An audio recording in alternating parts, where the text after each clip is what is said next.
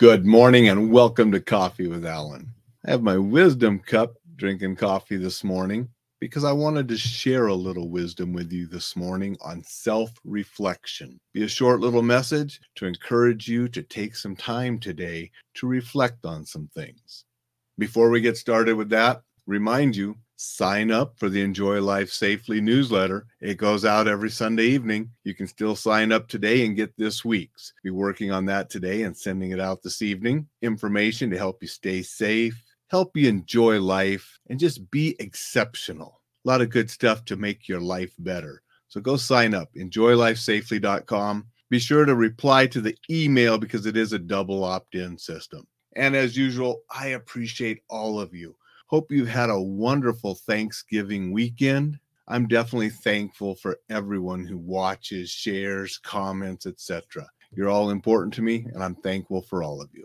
Now, let's talk a little bit about self-reflection. We must regularly reflect on our thoughts, emotions, and actions, and understand our values, our strengths, our weaknesses. You know, it's easy to get caught up in our duties and responsibilities, and that's understandable. It's natural. We have commitments to our family, friends, our other loved ones, and that's important. Those should be a big part of us. Those should be a big part of our lives, those commitments to the people that are important to us.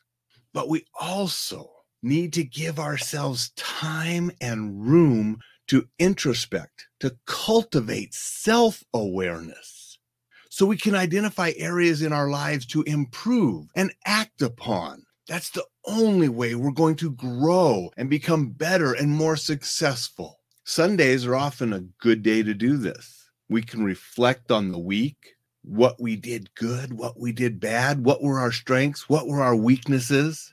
And as we're planning our forward journey, the next week, we can sort of implement and plan for things that we can do better, that we can improve upon. And when we do this regularly, tiny little improvements over time create huge improvements and create the success that we desire.